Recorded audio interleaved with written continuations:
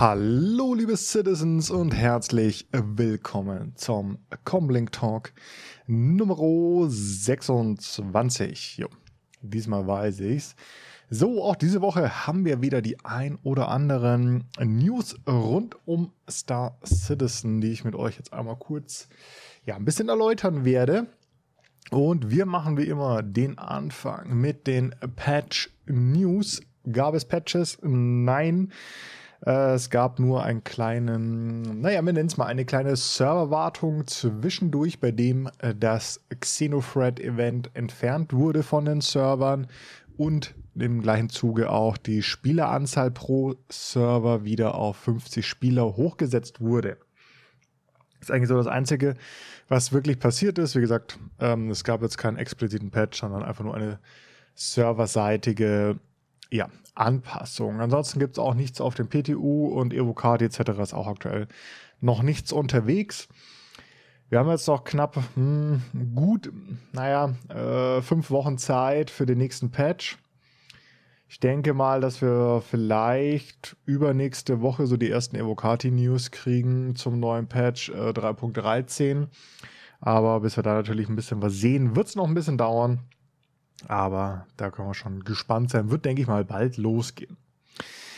Dann, wie schon erwähnt, das Xenothread-Event ist vorbei, was jetzt relativ schnell ging.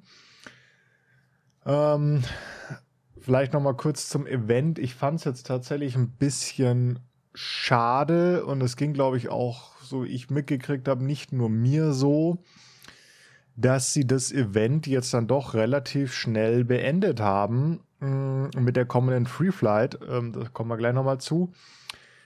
Ich hätte gedacht, das Event geht noch ein bisschen länger und finde es ein bisschen sehr schade, weil nämlich auch es wurde nämlich noch ein kleiner Badge angekündigt im Spectrum. Das heißt, bei erfolgreichem Abschluss der Xenothread-Phase hat man so eine Art, wie nennen sie das hier jetzt, ein Spectrum-Badge bekommen. Und was ich daran ein bisschen schade finde, ist tatsächlich, sie haben das angekündigt am 12., also bei uns am 12. Abend, und am 15. haben sie das Event schon rausgepatcht, am 15. nachmittags. Und ich finde es halt super, super, super schade, weil ich glaube halt super viele Leute das nicht mehr geschafft haben, das zu machen, weil es halt nicht einmal 2 Tage waren, von Ankündigung bis Wiederentfernung, und es wurde auch nicht angekündigt, dass das so schnell wieder entfernt wird. Allgemein wurde nicht angekündigt, wann dieses Event wieder aus dem Spiel entfernt wird. Und das finde ich mal wieder ein grandioses Beispiel dafür, für super schlechte Kommunikation. Also vielleicht habe ich es auch übersehen, aber soweit ich weiß, wurde niemals irgendwo kommuniziert, wie lange dieses Event geht. Und wenn man dann halt irgendwelche Rewards oder sowas dafür bekommt und dass die nicht mal 48 Stunden lang laufen, weil es gibt halt auch Leute, die vielleicht da jetzt gerade keine Zeit haben, am nächsten Abend das zu spielen und sich das zu holen oder sowas. Das finde ich halt sehr, sehr schade. Also selbst ich habe es nicht mehr geschafft, weil ich habe damit gerechnet, dass es noch länger läuft. Und auch ich habe diesen Erfolg nicht mehr gekriegt, weil ich es nicht wusste. Ja, ich habe das gelesen und gedacht, oh cool, musste noch mal diese letzte Phase machen. Und dann gefühlt einen Tag später war das Event weg. Und das finde ich sehr, sehr, sehr schade. Also ihr könnt mir gerne auch mal in die Kommentare schreiben, ob ihr da irgendwo eine Kommunikation gesehen habt zu diesem ganzen Event. Ich habe nochmal die offizielle Seite von dem Event angeschaut und so weiter und so fort und habe nirgendwo Daten gefunden, wie lange das alles läuft. Und auch selbst im Ankündigungs-Spectrum-Post stand nicht dran, dass das jetzt nur noch nicht mal mehr 48 Stunden gilt. Und wie gesagt, das ist eine Sache, die finde ich sehr, sehr schade. Und da bin ich auch nicht alleine, weil es, so wie ich ja auch mitgekriegt habe, sehr viele haben das nicht mehr geschafft, sich das zu holen, weil es einfach zu kurz war. Und sie fest auch damit gerechnet haben, sie können das jetzt am Wochenende auch dann, also jetzt dann praktisch, wenn sie unter der Woche unterwegs sind, am Wochenende nochmal machen. Ne?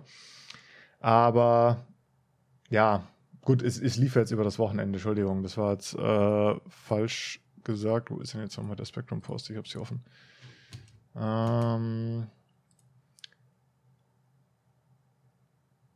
Ja, genau, am Freitag wurde es angekündigt. Also es sind halt Freitagabend, Samstag, Sonntag hatte man praktisch Zeit, sich das zu holen. Und wer aber halt jetzt an dem Wochenende gerade halt mal nicht da war und nicht spielen konnte, hat halt Pech gehabt. Ne? Kann man immer so sehen. Trotzdem finde ich es halt recht schade, dass das irgendwie so kurze Zeit ist und dann nicht ordentlich kommuniziert wird. Weil vielleicht hätte der ein oder andere, wenn er gewusst hätte, dass das jetzt wirklich dann Sonntag sozusagen der letzte Tag ist, wo man sich das holen kann, nochmal vielleicht versucht, auf Gewalt irgendwie da nochmal reinzukommen, um sich das zu holen. Deswegen, ich finde so Rewards und sowas, die man kriegt, sollte man eigentlich immer mit dem Datum datieren, von wann bis wann man Sachen erhältlich sind. Und dann kann man sich da auch ein bisschen drauf einstellen und eventuell sollte man es dann auch mal ein bisschen länger machen.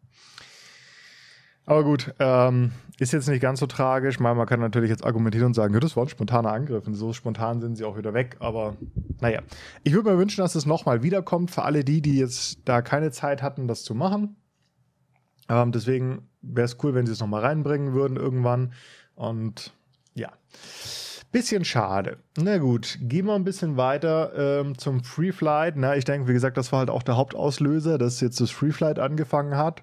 Und auch da fände ich es zum Beispiel eigentlich ganz cool. Wisst ihr, jetzt haben wir eine Free Flight Woche. Und warum sie dann das Event beenden? Man hätte das Event ja auch weiterlaufen lassen können. So könnte sich vielleicht der ein oder andere potenzielle Star Citizen Interessent auch mal so ein Event anschauen, um eventuell mal so ein leichtes Gefühl dafür zu bekommen, wie denn Star Citizen mal sein könnte mit diesen großen Capital Ships und Fights und sowas, ne? Aber nee, es ist ja wieder rausgepatcht worden. Kann man natürlich jetzt sagen, ja gut, Serverlast, aber trotzdem ist es halt schade, dass man dann sagt, ja okay, man will da neue Spiele anlocken und ein super geiles Feature, was vielleicht Leute auch anlockt, wenn man das sieht, wird dann einen Tag vorher rausgepatcht. Ja, ist, wie gesagt, alles sehr, sehr schade, wie ich das jetzt finde. Aber es ist halt nicht so ganz wieder Community orientiert gearbeitet in dem Sinn. Aber da sind wir ja gewohnt von CIG, dass sie das nicht hinkriegen mit ihrer Community-Arbeit. Die ist ja immer noch unter aller Sau. Und das lernen sie wahrscheinlich auch nicht mehr. Und das ist sehr, sehr, sehr, sehr schade. Gut, Free Flight Event läuft jetzt noch den kompletten Februar bis... Ich habe zu viele Tabs offen. Sorry. Jetzt muss ich nochmal kurz gucken. Hier. Bis 26. Februar läuft noch Free Flight Event. Alle Leute, die Free Flight wollen oder halt frei fliegen wollen, müssen aber den Code eingeben. Also ihr müsst auf die Seite gehen von dem Free Flight Event und da müsst ihr unten dann wieder diesen Gutscheincode eingeben, damit ihr die Schiffe und sowas kriegt. Ansonsten gibt es aktuell frei zur Verfügung dann die Mustang Alpha, Aurora MR, Anvil Arrow und die Freelancer. Die sind dann praktisch mit in den Free Flight mit integriert. Wie gesagt, wichtig ist aber halt eben diesen Gutscheincode oder diesen Code da einzugeben, damit man diese Schiffe und den Free Flight bekommt. Wenn ihr euch einfach so einloggt ins Scheme mit eurem Account, dann funktioniert das nicht. Warum man das macht, weiß ich auch noch nicht so genau. Da bin ich auch noch nicht dahinter gestiegen, warum man immer diesen dummen Code da eingeben muss und sie nicht einfach für alle das freischalten, die einen Account haben. Warum? Ja, das wirft nur wieder so hyper viele unnötige Fragen auf. Ich merke das auf YouTube und dann immer so, ja, aber es geht nicht, ich habe mich eingeloggt, das geht nicht, ja, du musst da den Code eingeben. Es ist unnötig eigentlich, aber gut. Auf alle Fälle, wenn ihr Bock habt, auch eins der Schiffe zu testen, müsstet ihr halt den Code eingeben und dann sollte das gehen. Als nächstes läuft dann auch noch das New Year Event, das Happy Lunar New Year. Ist ja dieses chinesische Neujahres-Event, was in Star Citizen gefeiert wird. Gibt es eigentlich nichts Besonderes außer neue Skins. Es gibt so rot-goldene Skins für verschiedenste Schiffe, für die Freelancer und die Nomad nur, so ich das hier lese, genau. Also Freelancer und Nomad haben einen roten Skin. Ja, wer es mag, okay. Ich finde es jetzt tatsächlich gar nicht mal so schön, aber ja, könnt ihr euch mal in den Shop reinschauen. Ja, Preise sind wie immer halt die Skin-Preise, ist denke ich mal normal. Ich kann auch mal ganz kurz nachschauen. Ich klicke drauf und es geht nicht. Der lädt das schon wieder nicht. Ich weiß nicht, bei mir verbuggt leider immer, ich weiß nicht, was das ist. Ich kann immer nie auf den RSI Store zugreifen. Mit meinem Firefox. Das ist schon wieder. Na gut, egal. Okay, müsst ihr selber nachgucken. Ich komme wieder nicht in den Shop rein, weil irgendein JavaScript oder so bei mir wird irgendwie immer blockiert und ich kann da nicht rein. Gut, auf alle Fälle 2 verschiedene Skins. Nomad Freelancer in Rot mit goldenen Emblemen drauf zum Jahr des Widders, glaube ich, haben wir jetzt. Ja, so ein Widderkopf ist mit drauf. Wie gesagt, wem es gefällt, gerne mal reinschauen. Ich finde es ein bisschen komisch von der Farbe her, aber gut. Ist immer Geschmackssache. Gut, dann haben wir die Events abgehakt. Achso, das Neujahr-Event läuft übrigens auch bis 26. Ja, Valentins-Event ist ja auch noch, fällt mir gerade ein. Da gibt es aber eigentlich nicht wirklich was Großes. Da könnt ihr, wenn ihr Lust habt, im Spectrum bei so einem Contest mitmachen. Na, da gibt es dann so Valentinskarten-Contest. Könnt ihr mal reinschauen, könnt ihr was gewinnen. So, wie gesagt, die Contests kennt ihr ja eigentlich immer, gibt es ja immer wieder regelmäßig, aber jetzt auch ein Valentinstags-Contest, wobei der könnte, glaube ich, sogar schon vorbei sein, bis ihr das hier hört. Ich gucke noch einmal.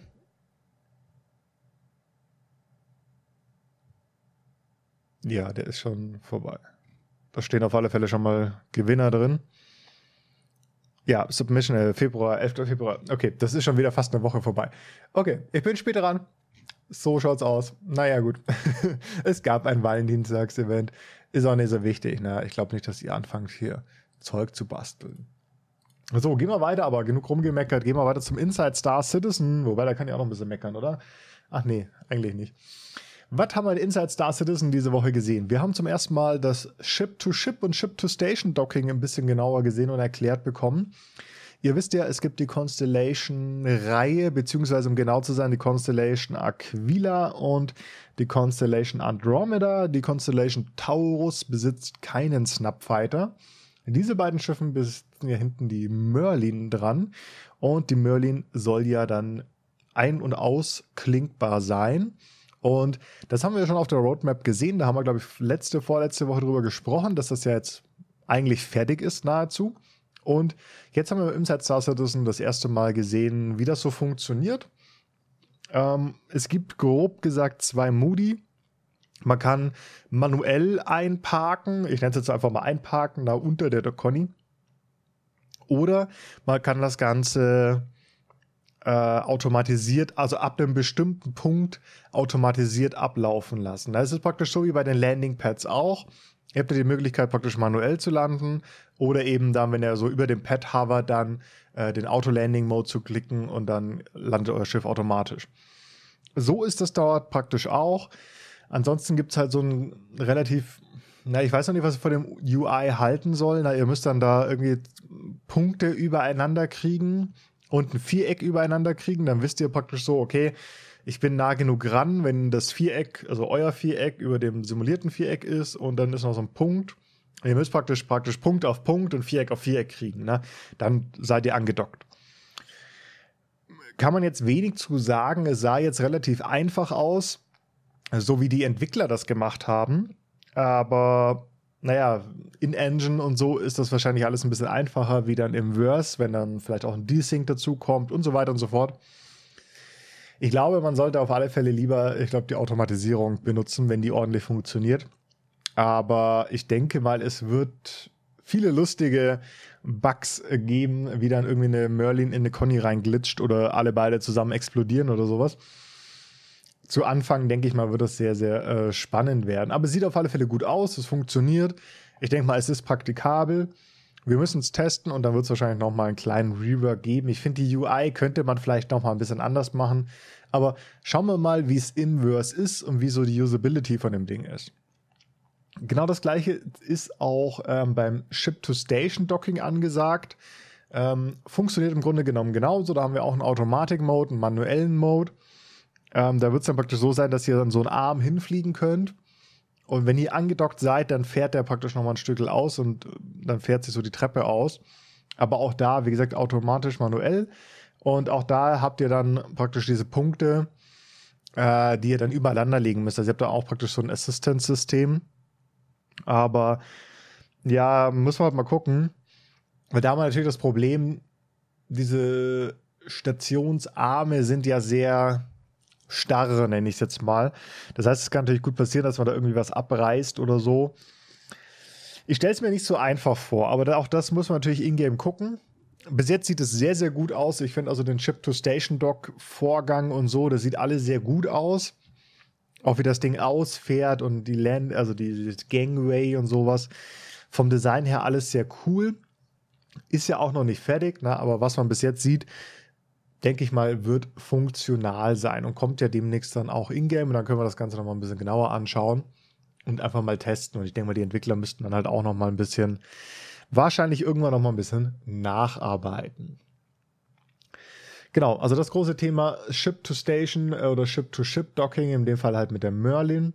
Ein großes Thema im Inside. Schaut es euch vielleicht auch noch mal an, das Video, weil das ist jetzt schwer zu erklären mit diesem UI und sowas. Aber lohnt sich auf alle Fälle mal kurz reinzuschauen beim Inside Star Citizen diese Woche oder von letzter Woche, weil es gab doch einiges zu sehen. Weiter ging es dann auch mit den neuen Höhlen. Wir haben letztens schon drüber gesprochen, auch bei der Roadmap, die neuen Höhlen stehen an. Da geht es ja im Grunde genommen darum, dass wir jetzt Höhlen bekommen, die wesentlich größer sind.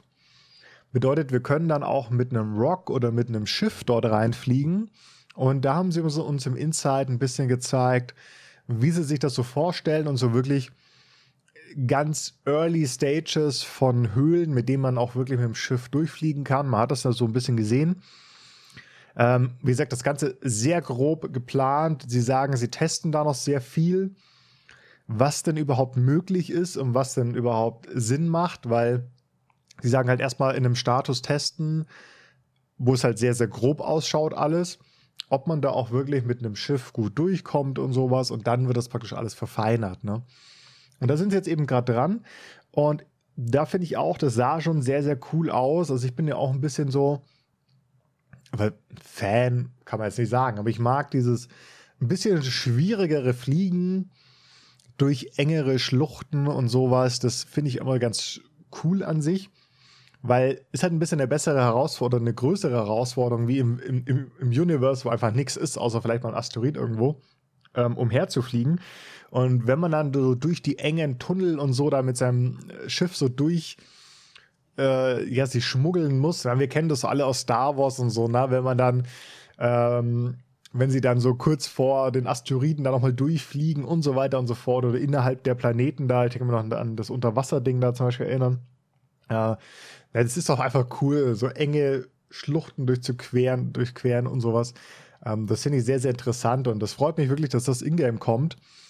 Und dafür, dass ja am Anfang überhaupt keine Höhlen geplant waren, und sie immer gesagt haben, Höhlen, der Planet Tag, müssen wir mal gucken. Und dann gab es jetzt diese, Höhlen, wo wir so reinlaufen können. Die haben mich ja schon gefreut, dass das auf alle Fälle möglich ist, auch wenn die noch nicht so schön sind. Aber jetzt kommt halt der nächste Step und ich glaube, das wird ganz cool, dann auch mit einer Prospector oder sowas mal in eine Höhle reinzufliegen und in einer Prospector in der Höhle zu minern oder mit dem Rock und sowas. Da bin ich auf alle Fälle gespannt und hoffe dann, dass sie da halt auch ein bisschen mehr Variabilität reinbringen in die Höhlen. Auch was die Gesteine und sowas dann natürlich angeht. Und sie haben auch gerade schon gesagt, da kann man natürlich auch missionsmäßig viel mehr machen. Ne? Irgendwelche Leute aus Höhlen retten oder sowas, wenn man dann mit dem Schiff rein kann. Wird auf alle Fälle, denke ich mal, sehr cool. Es ermöglicht einem halt sehr viele Gameplay-Mechaniken dann auch, wenn die Höhlen jetzt auch als richtiger Standort reinkommen, ne? Und nicht nur so als Nebending, wie wir es jetzt haben. Dann ging es weiter, da haben wir Blumen bzw. Harvestable-Sachen gesehen von Pyro. Wie gesagt, das sind Blumen, die wir auch einsammeln können. Und auch die sahen sehr, sehr cool aus. Sehr abgespaced, so wie man sich von einem Space Game eigentlich erwartet. Aber vom Design her sehr cool. Es sind Concept-Designs gewesen. Mal gucken, wie die dann in-game ausschauen. Aber so die ersten Concepts haben mir eigentlich sehr gut gefallen. Und dann können wir mal gespannt sein, was uns in Pyro so an Fauna erwartet. Und dann haben sie auch noch super viel gezeigt an, sie nennen es ja mal Props, also an Sachen. Es hat angefangen mit mehr Essen, also Essen, was irgendwo rumsteht in Küchen, also Sandwiches, so Salate und sowas. Also sowas von Essen her meine ich. Also nicht so Müsli-Riegel und sowas, was wir jetzt haben und Burger, sondern wirklich Essen auf Tellern und sowas. Ne? Da gab es sehr viel dann auch das Design von Küchen und so Essbereichen und sowas. Dazu gab es dann neue Stühle, neue Lichter, neue Tische, neue Bedienpanels, neue Regale, viele neue Zimmerpflanzen und auch neue Kioske, also wo man sowas kaufen kann und so. Ihr wisst schon, diese Bedienkioske und sowas. Also einfach super viele verschiedene Designs von, wie gesagt, Stühlen und so weiter. Also ich glaube, man hat irgendwie 30, 40 verschiedene Arten von Stühlen gesehen und so weiter mit wie gesagt, Beleuchtung. Ne? Also einfach sehr, sehr viele Alltagsgegenstände in super vielen verschiedenen Varianten haben sie uns gezeigt, damit wir praktisch so ein bisschen sehen, was denn dann später auch bei diesen Homesteads und sowas reinkommt. Und ja, also da geht es auf alle Fälle auch ein bisschen voran. So. Ich will übrigens entschuldigen, wenn ich mich heute ein bisschen nasal anhöre. Meine Nase ist so ein bisschen zu. Ist wahrscheinlich einfach auch ein bisschen, vielleicht eine leichte Grippe oder so, aber nicht wundern, wenn ich mich heute ein bisschen komisch anhöre. Liegt eher daran. Dann noch was Interessantes, gab es auch noch im Insight, das Reputationsmanager, beziehungsweise so eine Erweiterung des Reputationsmanagementsystems. Da haben wir praktisch einen kurzen Einblick gesehen, wie sie so planen, das Reputationssystem im Mobiglas anzuzeigen. War sehr, sehr basic gehalten bis jetzt. Natürlich, wir wissen, T1 oder V1 immer erstmal die Basis und dann schauen wir weiter. Und so ist es natürlich auch. Wir haben das einfach gesehen, wir haben da so das Bild von dem NPC, daneben der Name, und dann haben wir einen Balken. Ja, er mag uns nicht, je nachdem ist der Balken, geht er in die rechte Richtung oder eher ins Minus, ne?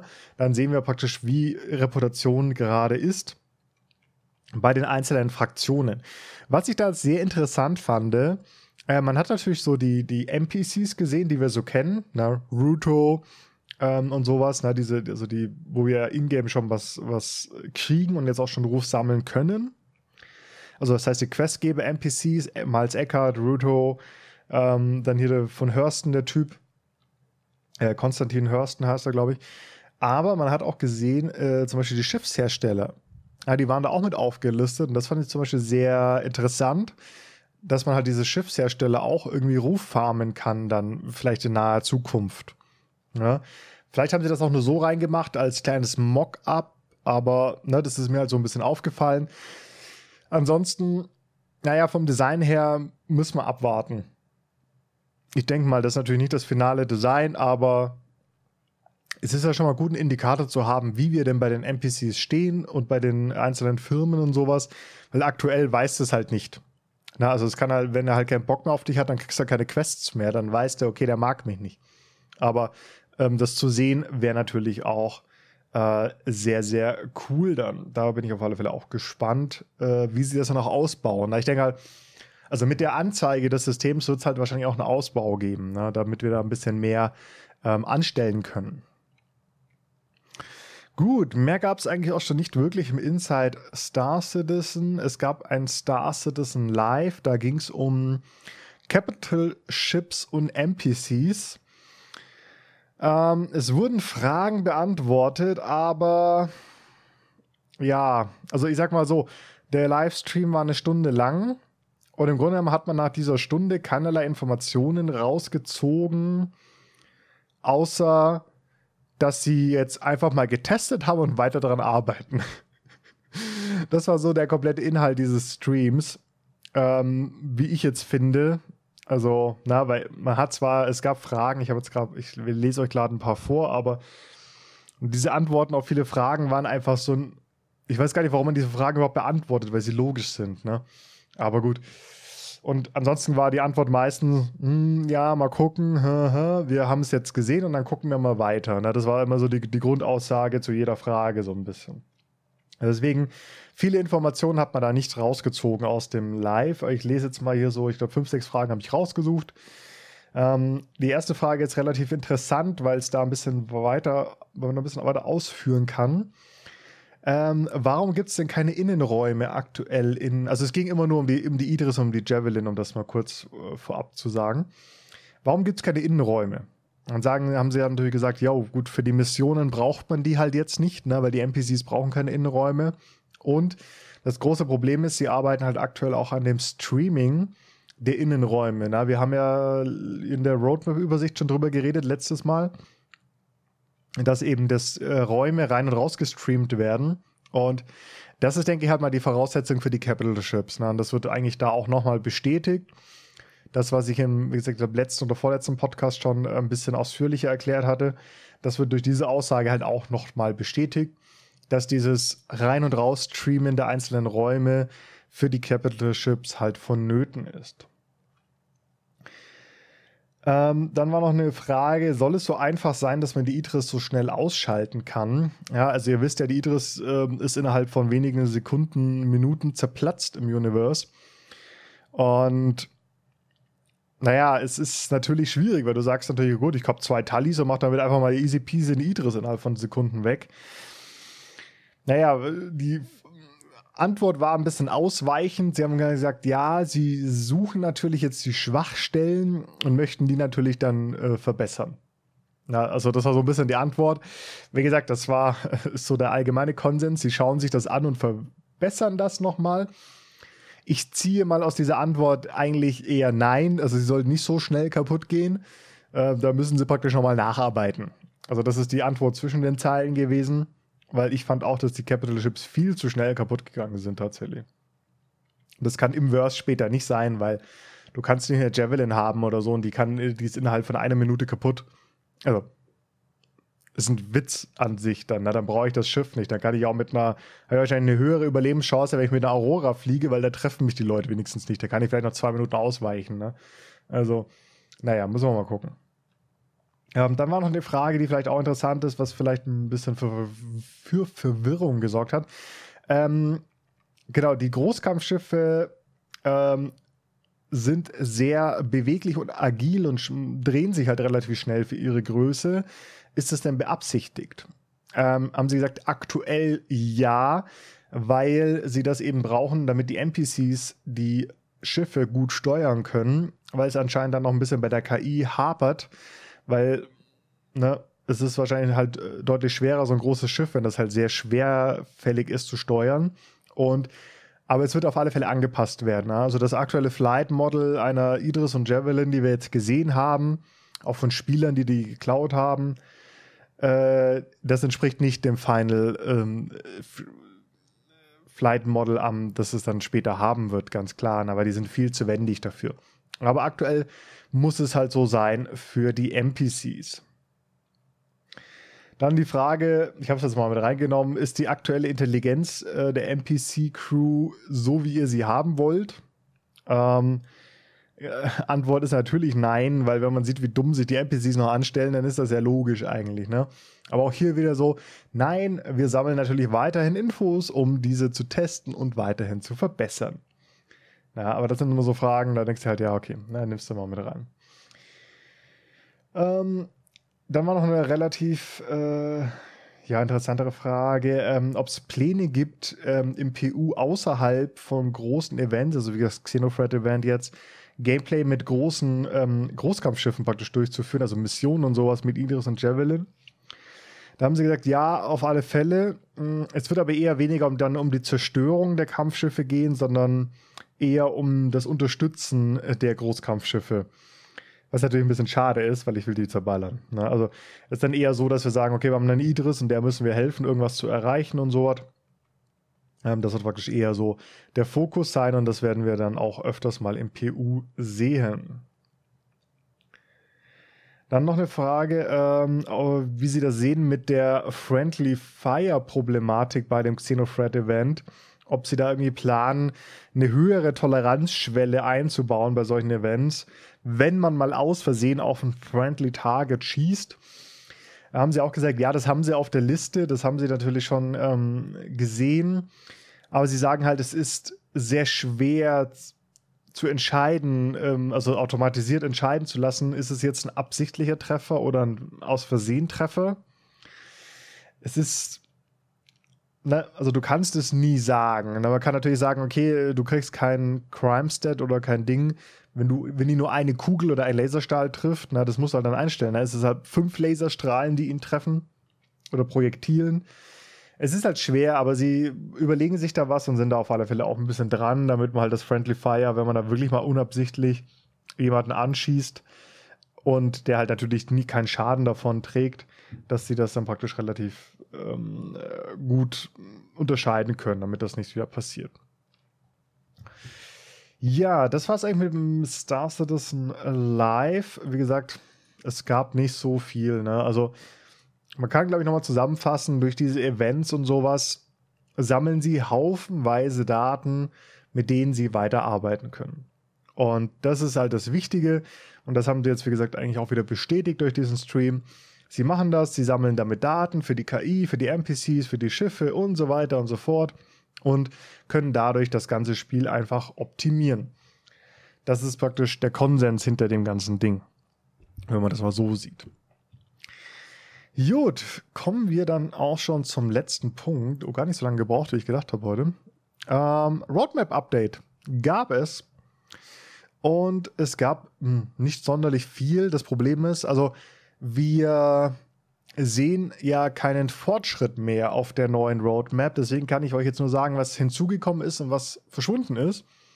Beziehungsweise diesen Main-Fortschritt, den wir haben. Und da ist auf alle Fälle so, Merlin und Constellation Docking ist sozusagen hat das Final Review absolviert und ist jetzt als committed auf der Roadmap gelistet, also als blau markiert. Alles andere ist so geblieben, wie es ist. Ja. Dann haben wir im Patch 3.14 ist noch das Greycat Multitool Healing Attachment dazugekommen. Das CureLife Medical Tool ist dazugekommen. Bei 3.15 die Behring S7 Laser Cannon und eine Behring S7 Ballistic Gatling ist dazugekommen. Und das Greycat Multitool Salvage Attachment, auch sehr interessant, weil ich habe immer gedacht, das Cutting wird auch zum Salvaging verwendet, aber da bin ich mal gespannt, was da dann so der Unterschied ist zwischen Salvaging und Cutting. Mal gucken. Sind wir gespannt. 3.15 aber halt erst und bei 3.16 sind auch die Feuerlöscher dazugekommen. Genau, haben wir ja schon drüber geredet, über die Feuerdinger. Wann im letzten Insight, glaube ich, war das, dass die natürlich als erstes ins Spiel kommen, bevor das Feuer ins Spiel kommt. Ja, also das dann mit 3.16. Arg viel mehr hat sich eigentlich nicht getan. Wie gesagt, sonst haben wir leider keinen Stand. Den sehen wir nicht mehr. Von dem her bleiben die Roadmap-Updates jetzt immer ein bisschen kürzer hier im Podcast. Aber ich hoffe, ich konnte euch trotzdem einen kleinen Überblick geben. Wir hören uns dann nächste Woche wieder. Wird es wahrscheinlich ein bisschen ruhiger werden.